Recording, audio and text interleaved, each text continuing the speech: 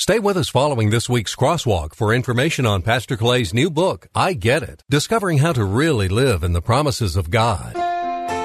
Growing in God's Word and learning what it means to take up our cross and follow Jesus. This is Crosswalk with Pastor Clay Stevens from Cross Culture Church in Raleigh. We certainly know that God does not require prayer in order to gather information, because God is all-knowing.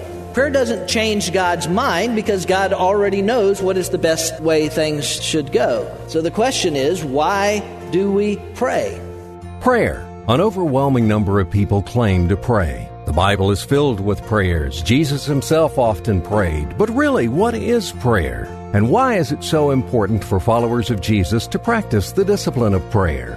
There clearly seems to be an if-then relationship in the context of prayer. If we pray, then God will do this. And the implication of that is, if we do not pray, then we need not expect God to respond in a particular situation. Hello and welcome to Crosswalk. Today we come to the end of our study in the book of James in our series, Building on the Basics, but our series will continue next week as we dive into 1 Peter and begin to take a look at the importance of hope in our lives. Throughout our study in James, we've looked at the basic of faith. James has shown us again and again that faith is something that has to be acted on if it is real faith. Today's discussion on prayer is no different. In fact, prayer is one of the most practical ways we can act on our faith. The physical realities of life require the spiritual response of faith through the God-given resource of prayer. You may be a person who has a strong prayer life, or like many people, you may struggle to understand the importance of prayer. Wherever you are when it comes to prayer, we're sure that today's message from Pastor Clay will help all of us understand more about acting on our faith through the resource of prayer. Now here's Pastor Clay.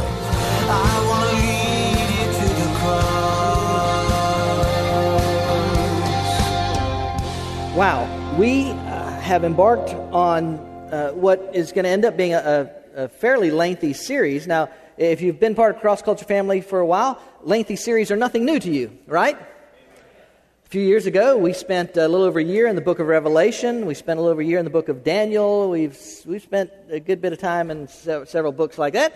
And while we will be in numerous books in this series, it will end up being a rather lengthy series entitled Building on the Basics. And we're looking at some of the basic fundamentals, essentials to your faith.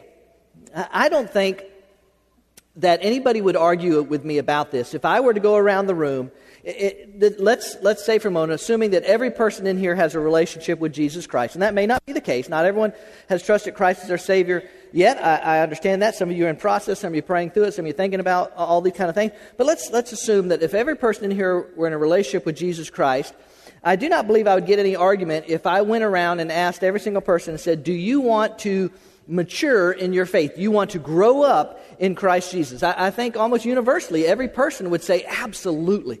Absolutely. Sometimes I feel like I'm not getting anywhere, or I'm struggling, or I feel like I make a little progress and then I come backwards. And that's life in general to some degree, right? But certainly the spiritual life, and that's what this is. What we're talking about when we're walking with Christ.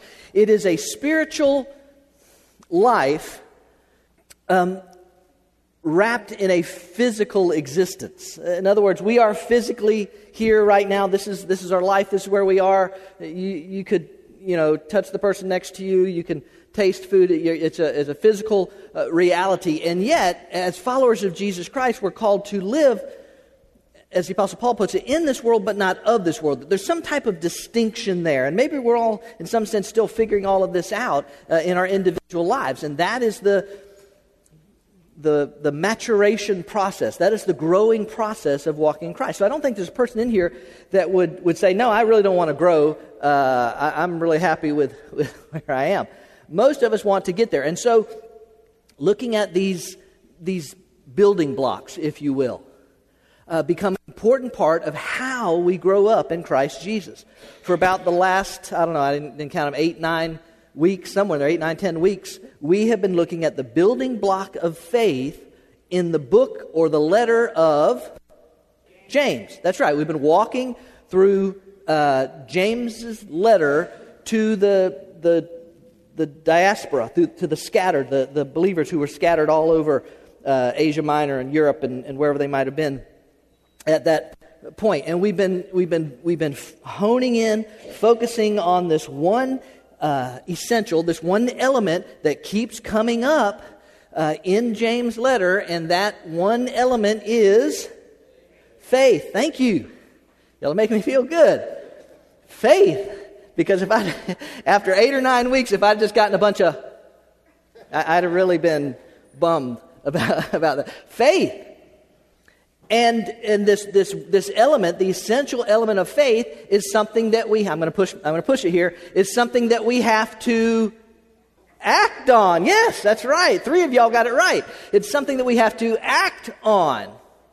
So we've been walking through the book of James. Today, we come to the end of the book of James, James's letter. We come to the end of the first building block of faith. Although, obviously, and I said this when we first started the series, there's overlap. We'll talk about faith, and when we get to 1 Peter next week, faith will bleed over, and all the different elements that we'll look at. But the focus of faith in James' letter, we finished that up today, and we saw it last week with one practical application. We see it again this week. James finishes up his letter on faith with the practical application of prayer. That's how he finishes this thing. Now he's been, hammering this stuff home all over the place, and then towards the end, he started making some practical application in our lives and how this faith plays out in our lives. And so, as kind of his last parting shot to us, he leaves us with the application, the practical application of faith in the area of prayer.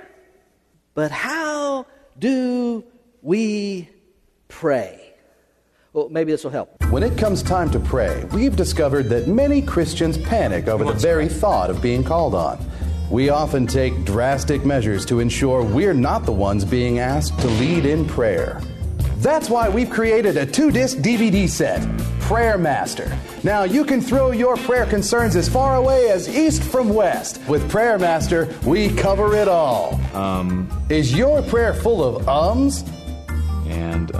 Prayer Master solution, simply substitute with Father. Just been beautiful weather, Father. And Father, we lift up these prayer requests to you, Father. We know now that's supplication. Life, Not only will Prayer Master make you sound holier, it'll make you look holier, simply by mastering some praying stances. Learn from our black belt in Prayer Master, Master Reverend Thurgood. Once you've mastered the pros and the pose, you'll also learn how to become a better prayer listener.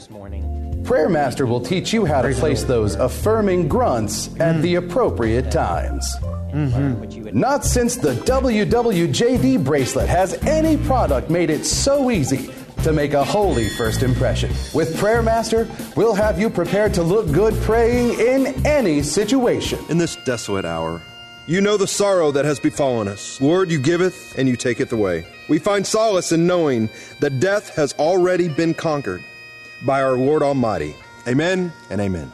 So what if you weren't born with the spiritual gift of prayer? Now it can be yours for just 3 easy payments of $29.99. Buy Prayer Master right now. Not only will you receive the DVD set, but we'll also throw in a cassette tape featuring prayers narrated by Charlton Heston's second cousin.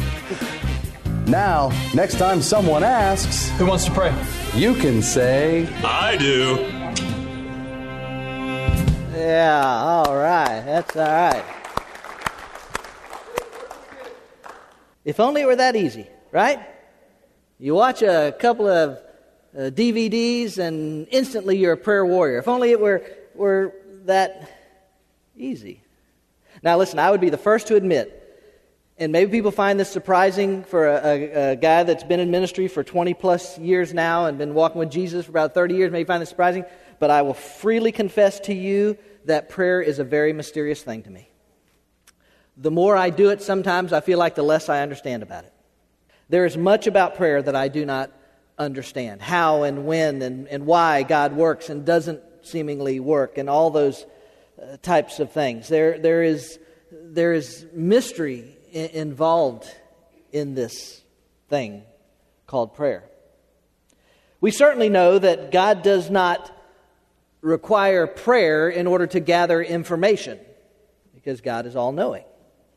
Prayer certainly is not a source of power for God, because God has all power. Prayer doesn't change God's mind, because God already knows what is the best situation and the best way things should go. So the question is, why do we pray? I have a very simple answer. Because God commands us to. And there is an indication in Scripture that while God is limitless, according to what Scripture teaches us, there certainly is a clear indication in Scripture that God may limit His working in your life to the degree that you pray. For example, there's this passage of Scripture, some of you are familiar with it, in 1 Chronicles chapter 7. It looks like this. Then if my people, that would be people who would profess a relationship with Him. Then in this context, it was the nation of Israel, but it would apply to any of us who have a relationship with Him. Then if my people who are called by my name will humble themselves, if they will pray and seek me and stop their evil ways, watch this, I will hear from heaven, I will forgive their sins, I will heal their land. Now, there are some other elements in there connected to prayer that we're going to talk about this morning, but there clearly seems to be an if-then relationship in the context of prayer. If we pray, then God will do this. And the implication of that is, if we do not pray, then we need not expect God to respond in a particular situation. James gives us, as I said, this parting shot, this practical application of our faith in action through the avenue of prayer, and it's really, really important. If you have your Bibles with you, open them to James chapter 5. James chapter 5, we're reading verses 13 through the end of the chapter. Hard copy, electronic copy, copy on the screen. I encourage you, but I quite often say, bring a copy of God's Word with you. I just think it's important. James chapter 5, verse 13, listen. This is how he's closing out his letter, right? This action, this faith in action. Is anyone among you suffering? Then he must pray. Is anyone cheerful? He is to sing praises. Is anyone among you sick? Then he must call for the elders of the church, and they are to pray over him, anointing him with oil in the name of the Lord. And the prayer offered in faith will restore the one who is sick, and the Lord will raise him up. And if he has committed sins, they will be forgiven him. Therefore, confess your sins to one another and pray for one another so that you may be healed. The effective prayer of a righteous man can accomplish much. Elijah was a man with a nature like ours, and he prayed earnestly that it would not rain, and it did not rain on the earth for 3 years and 6 months. And then he prayed again, and the sky poured rain, and the earth produced its fruit. My brethren, if any among you strays from the truth and one turns him back, let him know that he who turns a sinner from the error of his ways will save his soul from death and will cover a multitude of sins. Father, this morning as we close out the book of James, I want to first and foremost say thank you for the time you've given me again in this book to study and to look at the implications of the book for my life. That's really what it comes down to. It's not just what knowledge I gain, but what knowledge I apply to my life. And today, in the area of prayer, there are people in this room who I have no doubt are strong, staunch prayer warriors. That they get on their face and they come to you and they intercede for others and for needs and for this church and for so many things. And I'm so grateful for them, Lord God. I truly, truly am. And it probably won't be till heaven till we see all that prayer warriors accomplished. But I also know that many of us struggle in the area of prayer. We struggle, it seems, with finding the time. We struggle with trying to figure out what we are supposed to pray about. We struggle with our faith and whether our prayers are even working because we don't see anything oftentimes happening, perhaps. And yet, here in James and so many other places in Scripture, we have this admonition to pray. Would you teach us this morning as we just kind of break apart James's closing arguments to us, discourse to us on practically applying faith in the area of prayer? And my prayer to you and for the people listening to this message is that all of us will, at the end of this, have a greater conviction about prayer, a greater dedication to prayer, so that we might see you work to a greater degree in all of our lives. And we ask this today in the name of our Savior, the Lord Jesus. Amen.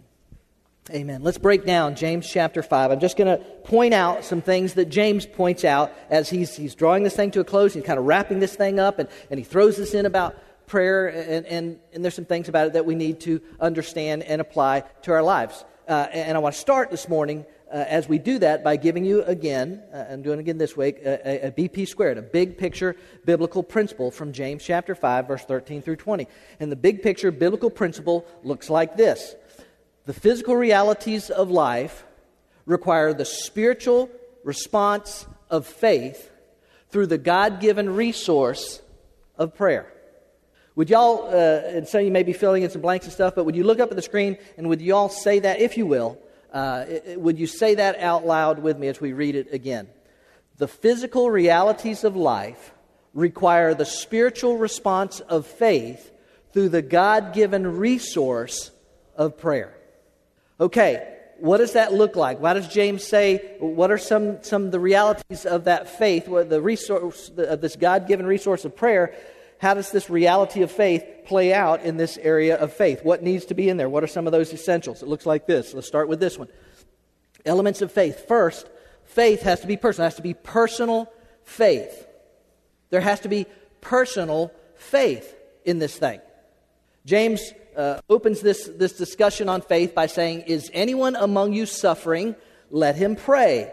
Is anyone cheerful? Let him sing praises. There is this element of personal responsibility in the area of prayer, that I have to be committed to this thing, I have to engage in this thing, and I have to want this thing because of this relationship that I have and desire to have to a greater degree with God. I have to take personal responsibility for it. Is anyone suffering? The Greek word essentially means any type of suffering of hardship. Well, that pretty much includes everybody, doesn't it? That pretty much includes everybody here, because everybody here at some time or another has experienced some type of hardship, some type of trial, some type of difficulty, some type of something like that. It happens, right? It's the physical realities of life. Are you with me? It's the physical realities of life.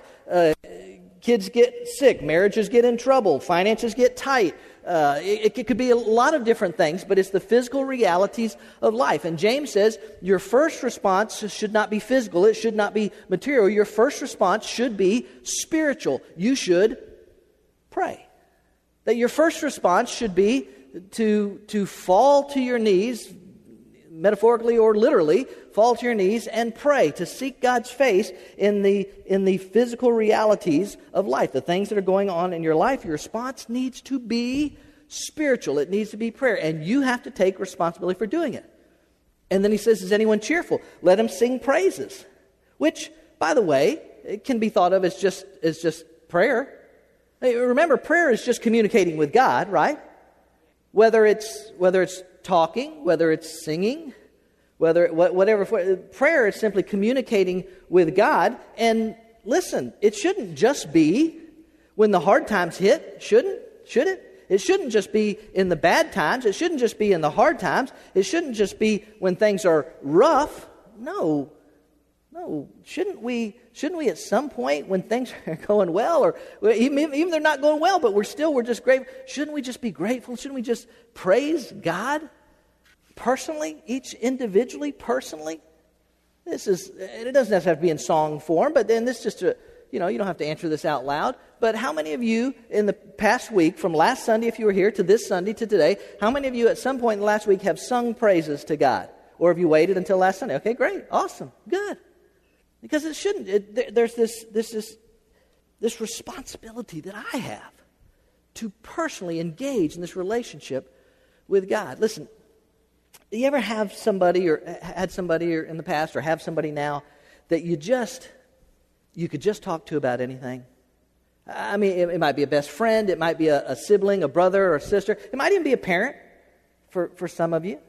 But you knew you could just talk to them, you could just pour out your heart, and they would listen, and they could respond, and they could give you counsel or wisdom about certain things, or they might even instruct you when you're going in a direction that they know is wrong for you. And do you ever have that person like that you just felt like, man, I can talk to them about anything, I can just tell them anything? Now, I'm not saying that we should think of God as our best bud, okay? But there is a sense in which God desires to be that person in our lives. God desires to be that person that we want to go to, that we want to spend time in, that we want to have this personal, intimate relationship with. Listen to me, not because He needs it, but because we do. Because we need His presence, we need His wisdom, we need His power in our lives. And God says, come here, I want that. I want that with you. I want that for you. Prayer has to be personal. Faith has to be personal as it plays out in prayer. Personal faith. Second, James mentions there needs to be corporate faith. And by corporate, what I mean is the body of Christ collectively involved in the faith act of prayer. The body collectively working together. Throughout Scripture, we are instructed on this relationship that you and I have together. Those of us who have professed our faith in Jesus Christ, have committed our lives to Him. Hey, listen, like it or not, we are blood kin. We are related by blood. The blood of Jesus Christ cleanses all of us from our unrighteousness, all of us that have committed our life to Him and have made it possible for all of us to be adopted into the family of God. We're family, and family does for family. Why don't you just turn to somebody that's not your biological family, turn to somebody right now and say, you're my family.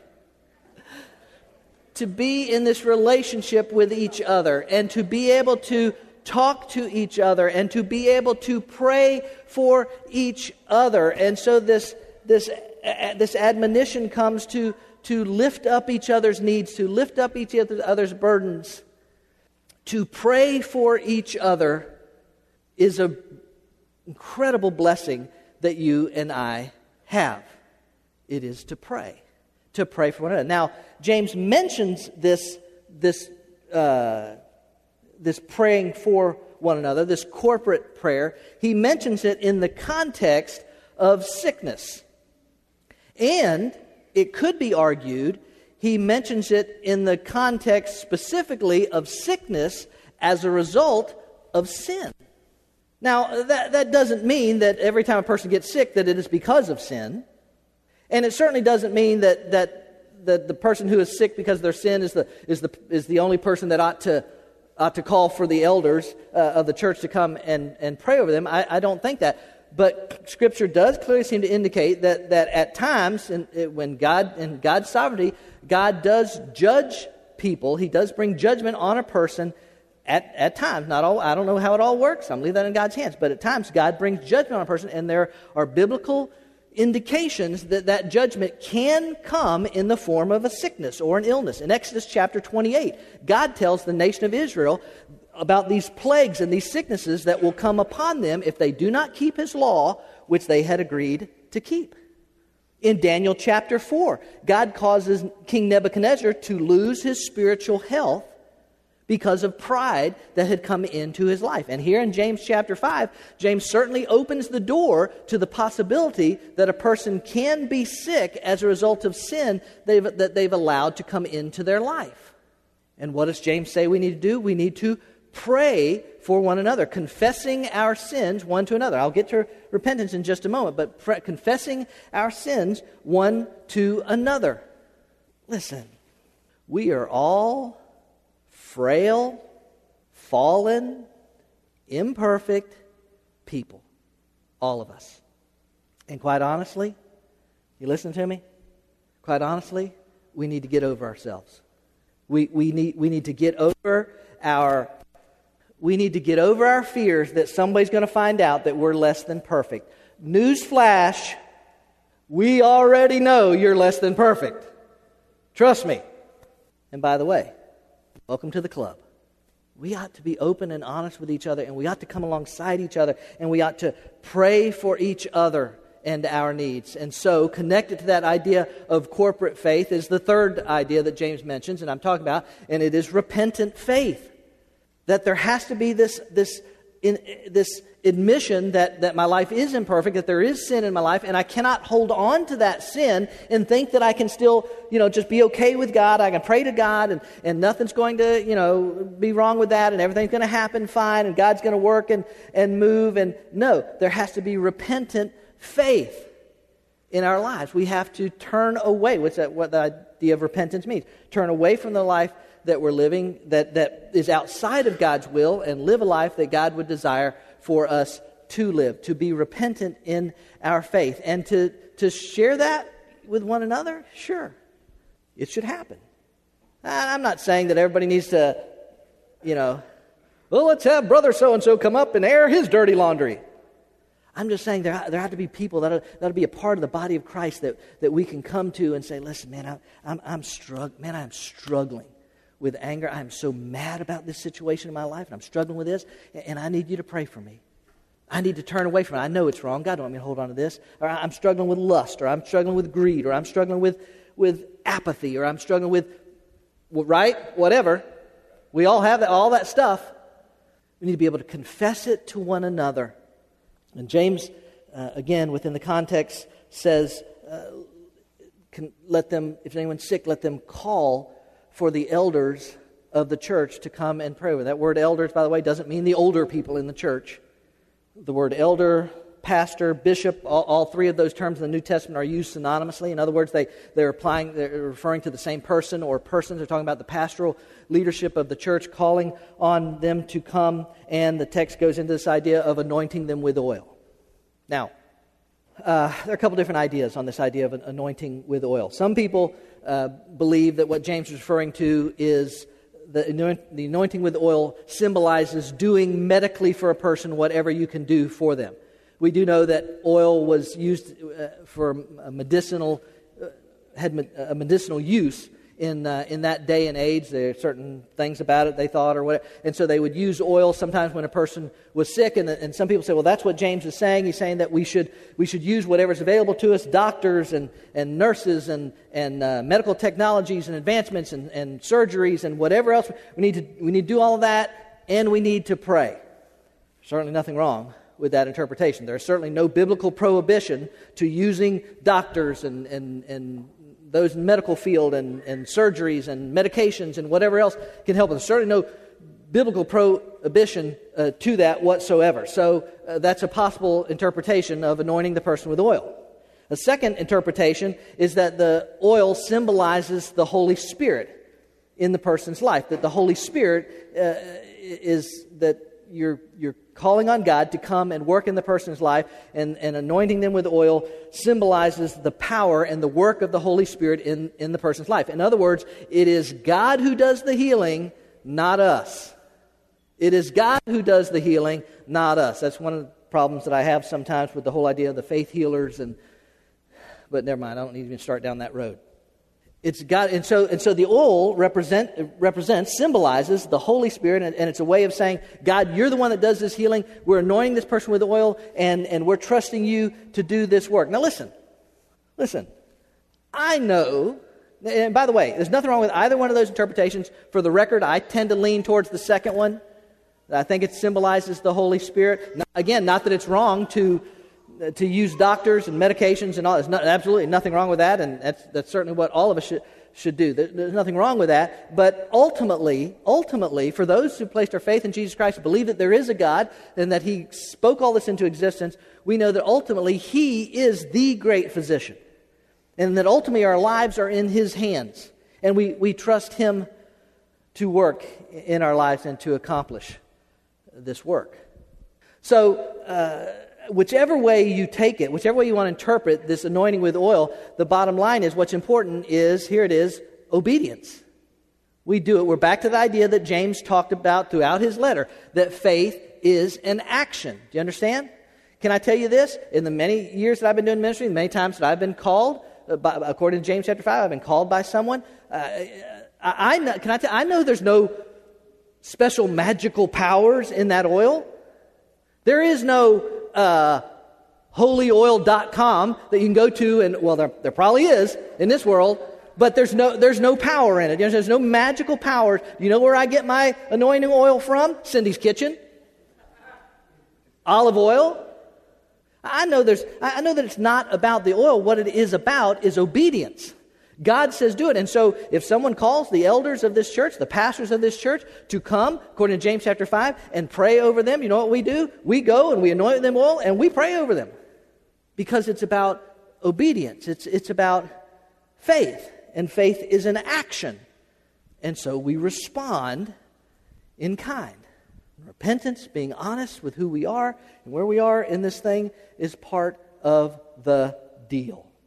But it's not just personal faith or corporate faith or repentant faith. James also brings in the idea of righteous faith. James says that the effective prayer of a righteous man can accomplish much. There is an understanding that righteousness is a part of my responsibility in my prayer life. Now let me say this. There are two aspects of righteousness. Okay? Y'all with me? Say we're listening. Two aspects of righteousness. The first one is what I would call positional righteousness. In other words, if you have trusted Jesus Christ as your personal Savior, you are seen by God positionally as righteous. You see, when Christ died, He not only removed your sins, He put on His righteousness onto you, so that God now sees you and sees me as righteous through the blood of Jesus Christ. That is positional. I didn't earn it. I can't work for it. I don't deserve it. Do you understand? Positionally, I'm seen as righteous before God because of the sacrifice of God. Got it? But there is also such a thing as practical righteousness. And that is, as a result of being redeemed by God, as a result of being adopted into His family, that I need to live righteously. I need to live as if I am a child of God. As the Apostle Paul put it in 1 Corinthians, I think, chapter 6, he says, "For you have been bought with a price, therefore glorify God in your bodies." So yes, there's positional righteousness because of what Christ has done for me, but there's also practical righteousness, and I should live in a way that is holy. For us, it doesn't mean perfect. Holy, righteous, by His standards, by His will for our lives. I've mentioned this a couple of times in this series. It seems like this has come up. But one of the things I have noticed within the context of the church in the postmodern world in which we live is that there seems to be this disconnect between my theology and my morality. That not mine. I'm talking about there's this thought within the church that I can just believe in Jesus, but that has no effect, no influence, no application for how I live my life. I can just live my life, but believe in Jesus, I'm getting into heaven, and then I can just go live my life anywhere. I'm telling you, I see this a lot. And James says, are you nuts?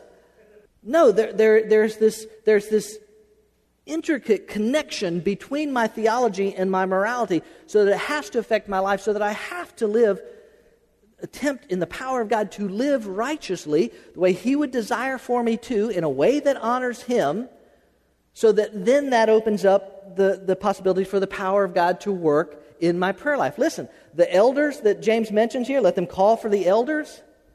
It's not because, they have better access to God. You do understand that, right? Pastors don't have better access to God. Right? I ever tell you all about the time I was doing this interim, and I went and this guy was real sick and went down to the hospital to visit him down in South Carolina. I walked in the hospital room, and room full of family members, and they turned around and looked at me and they said, "Thank God, the pastor's here." Pastors, this idea of elders, pastors, they don't have any more access to God than you do. Why does James say call for the elders? Because elders, if pastors, if they're living the way they're supposed to, if you look at the qualifications in 1 Timothy 3 and Titus chapter 1, they are to be people who are spiritually mature, walking in Christ, not perfect people, but desiring to live godly lives and be as godly as they can be. Do we always succeed at it? No. But the desire is that I want to live righteously. I want to live. That is a qualification for serving as a pastor. It ought to be a qualification. It is a qualification. And so that in itself makes that the possibility for that prayer to be more effective. Not because they're an elder, not because they're even a man, but because that person is desiring to live righteously. Do you understand? Man, woman, whoever, if they're walking in holiness, if they're desiring to live righteously, listen to me. If that's your desire, God, I want to honor you. I want to live righteously. I know I'm going to stumble into sins on us. I know I'm not going to get it right all the time, but God, I want to live to honor you. Listen to me. You have no idea how powerful your prayer life can be if that's your desire. Righteous faith. And then one more, specific faith. James gives us specific. He gives us a specific example. He gives us Elijah. If you're not familiar with Elijah, Elijah was an Old Testament prophet. We find his story in the book of 1 Kings, and particularly in 1 Kings chapter 17, we find the story of Elijah. Elijah lived during the time when the nation of Israel was turning away from God. They had a wicked king by the name of Ahab and an even more wicked first lady by the name of Jezebel. That's right. And in 1 Kings chapter 17, verse 1, we find this. Now Elijah the Tishbite was a prophet from the settlers in Gilead. You know what that basically, I mean, he's a man of God, but you know what? He's just a guy. He's just a guy. That's what James says. He says he's just a guy with personality. He's just like us. He was just a guy. And here's what he says. He goes up to Ahab, the king. He says, "I serve the Lord, the God of Israel." Elijah said to Ahab, "As surely as the Lord lives, no rain or dew will fall during the next few years unless I command it." That is bold to say to anybody, but much less to the king, right? But Elijah was a man of righteousness who cared about what was happening to the nation of Israel. Interestingly enough, it was in the context of sin. The nation of Israel, as I said, turned away from God. They were turning away from God. And Elijah says, "God, don't let it rain. Don't let it rain till these people repent and come back to you." That is specific praying, wouldn't you say? Now, really quickly, let me wrap this up. Those are the kind of the elements that he includes in there. Let me walk you through what we've got to do as a result of this. You look at James, you look at all these things. What have we got to do? First, we've got to be committed to the personal process of prayer. I'm guessing nobody's going to make you do this. I'm guessing nobody's going to lock you in your prayer closet and say you can't come out until you pray for at least 45 minutes.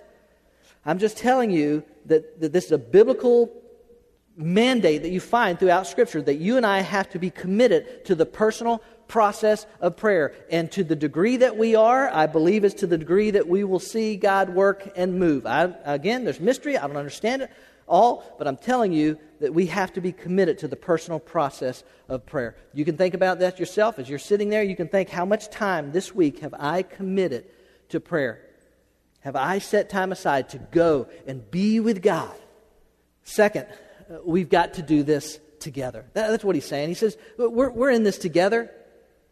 All of us with our imperfections, with our warts, with our whatever, we're still family, we're still praying, and we've got to do this together. We ought to be praying not only for our church as a whole, cross-culture church, and what God would allow us to reach and do, but we ought to be praying for each other individually, for our needs, for our failings, for our shortcomings, for our whatever they are. We got to do this together, folks.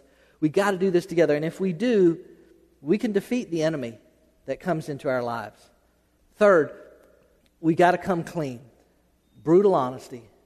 And just say, listen, I'm struggling with this in my life. I know it's wrong. I know God's clear about His Word, and I'm having a hard time doing this or not doing this. But we got to be able to come clean with it. And again, I don't think that means that everybody has to traipse by here and say, "Oh, here's the sins I committed this week." No, but there needs to be some part of the body that you can share with. One of the things one of the failings of my life here at Cross Culture Church is that I've been ineffective at trying to get mentoring going in this church. Get men partnered up with men and women partnered up with women who talk to each other during the week, maybe meet together for a cup of coffee and hold each other accountable and talk about areas that they're struggling in. That's a part of the body. It's the body does for the body. We're here for each other. We ought to be. We got to come clean. We got to just, oh no, everything's great. I'm fantastic. Thank you. Okay. Fourth. We're on four. Fourth, we've got to live lives of righteousness. It's just no way around it. Like it or not, God gives standards, and He says, this is how I want you to live life. So I want you to live life with your money. This is how I want you to live life with your family. This is how I want you to live life sexually. This is how I want you to live life with your work ethic. This is how God gives these standards for our good, for the good of our culture as well, for that matter. And we have to choose to say, God, I'm going to live your way. My flesh wants to live this way. The world tells me to live this way, but God, I'm going to live righteously. I'm going to live your way. You got to make those choices. I say this. I know it's hard. It can be a struggle for all of us, but my heart particularly goes out to our teenagers and our children that are coming up because they're coming up in a world where they are being pressured to make decisions that are contrary to God. They're being, and maybe all of us are, but it seems like more than any other, it seems like teenagers and children are going to be pressured into conceding and living lives that are contrary to God's will for their life. Sexual abstinence, for instance. Well, of course they're going to be sexually active. Why? Because their hormones are raging? Because the world says it's okay to have sex? Or is it possible for a young man or a young woman in the power of God to say, man, I think sex is probably going to be a pretty cool thing. But I'll refrain and give myself only to my spouse on that day because that's what God says is best. My body is really telling me something else. But God says that's what's best. So I'll choose to do that. I really believe that that's possible. Okay, all right. And then fifth, we've got to be prayerfully specific. Pray specifically. Listen, by the way, if you're not familiar with the story of Elijah's primary adversary, besides Ahab and Jezebel, Elijah's primary adversary were the prophets of Baal. Baal was, to the Western Semitic people groups, to that part of the world, Baal, get this, Baal was the god of weather. And in a shameful act of betrayal, the king of Israel, the queen of Israel, and many of the people of Israel had begun to turn away from the one true God who had given them everything, blessed them, blessed their land, done something. They had begun to turn away from Him and had begun to worship Baal, offer sacrifices to Baal, had begun to pray to Baal for their God, Baal, to bless them and to send the rains that they needed for their crops. And if you didn't know, now you know why Elijah said, God, don't let it rain. Don't let it rain, God. You see, pray specifically. What I'm saying to you is, when we go to God, if you got needs in your life, sickness or whatever else, and I didn't have time to deal with all that today, but you have sickness, you have needs, pray specifically. Ask God to do this work or bring this healing or meet this need or whatever else. But make sure that you do it within the context of saying, God, I want to bring you the greatest glory. Whatever will bring you the greatest glory, that's what I want to do. Because ultimately our faith is in Him. I can back up, and this will let you fill in a blank that I skipped past, but you need to understand this. Ultimately, faith is in the healer, not in the healing. Really important principle for us to understand. Because James says the prayer offered in faith will raise the person up. It will heal them, and if they've committed any sins, they'll be forgiven. Well, that makes sense. If the sickness is caused by sin, then it makes sense that they would be healed. But sometimes we got to be honest, right? What if it's not sin related? What if what's come upon me is not sin related? What if I just get cancer or something else? If I call for the elders to come and anoint me with oil and pray over me, will I be healed? Faith is in the healer, not in the healing. I want to show you a passage of Scripture. I know I'm backing up a little bit, but I'm going to close with this. I want to show you a passage of Scripture where one time an illness, a physical infirmity came upon the Apostle Paul.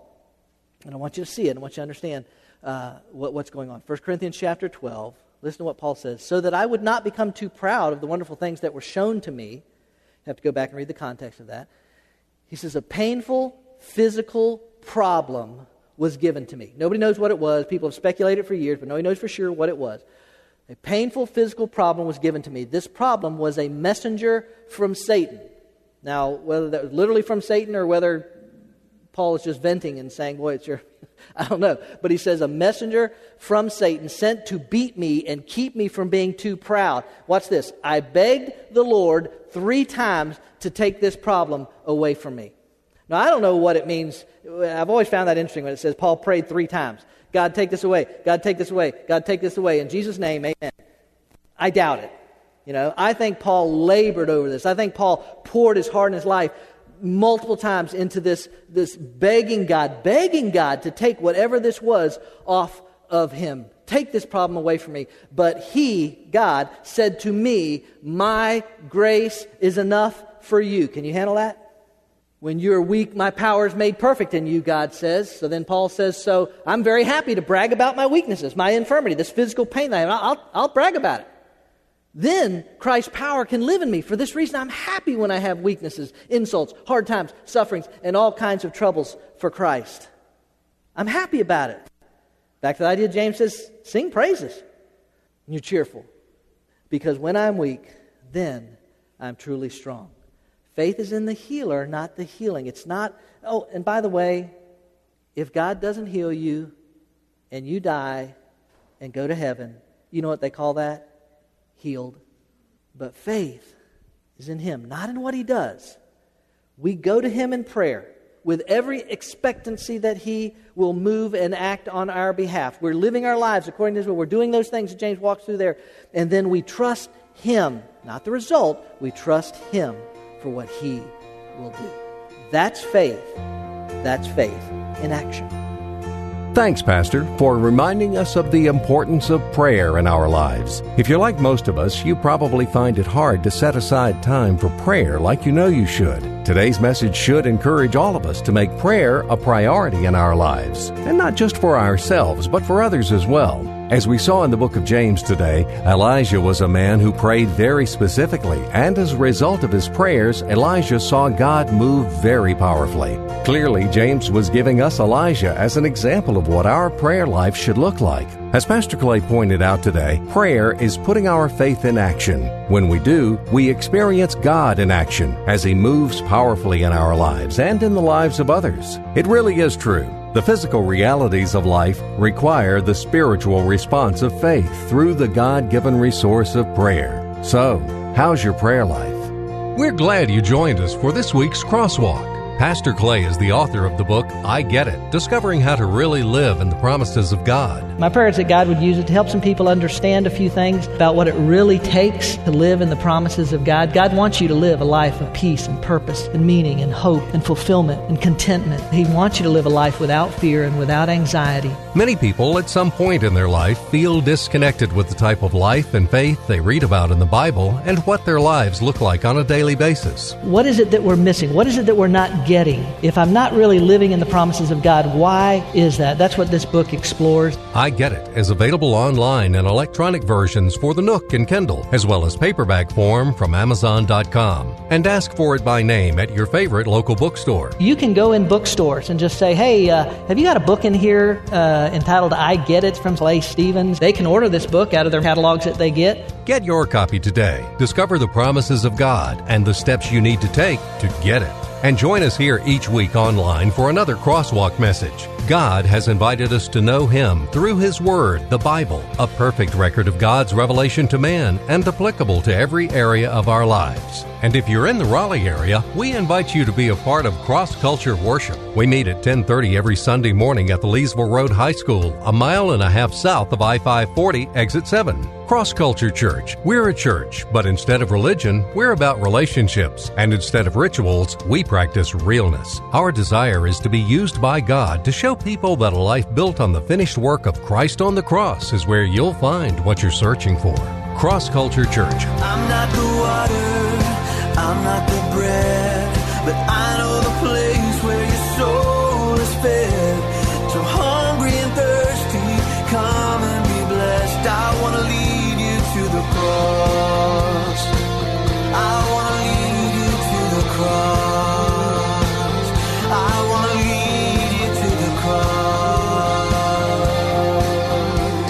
Cross Culture Church, a new church for people like you. Learn more about us, who we are, what we're about, what we do, and what we believe. Visit us online at crossculturelife.org.